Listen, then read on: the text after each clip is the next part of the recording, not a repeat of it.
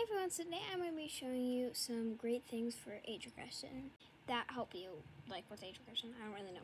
Or help you get, I don't know how to say it, I don't know how to say it.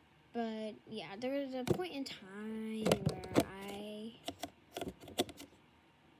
was an age regressor, but I found different ways to cope now. I never fully regressed, but I had those periods in time, like moments in time. So let's begin. First thing that's always great to have is like little smelly lotions or perfumes or something,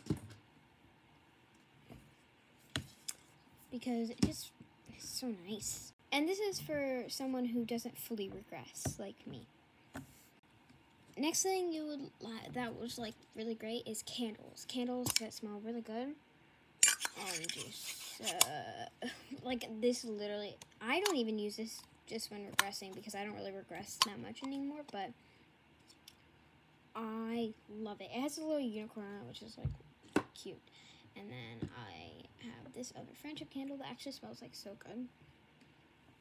And then I have some other ones up there, but I can't write them. I'm too lazy. Then what's great to have is a coloring book and or colored pencil and stuff. I don't know, it's just like super fun. Another fun thing to have is little lip balms, like cute little ones. Hold on.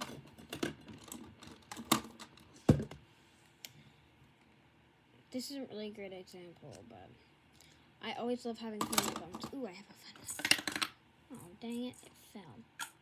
It won't close, but it's just like a cute little boba one. Just some fun little lip balms, or keychains or something, I don't really know.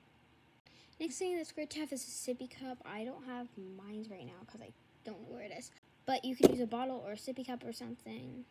Last, but definitely not least, is a pacifier. Now, you can get these literally anywhere, but there's also some specific ones online that are larger. This is really old, but I kept mine in this little locker thing. It has a lock on it, but it's not there right now. You can get these at the store, but if you're an older person, they might not be the best because they can barely fit in your mouth. So I would recommend going to get one online. They can be expensive though, so be careful.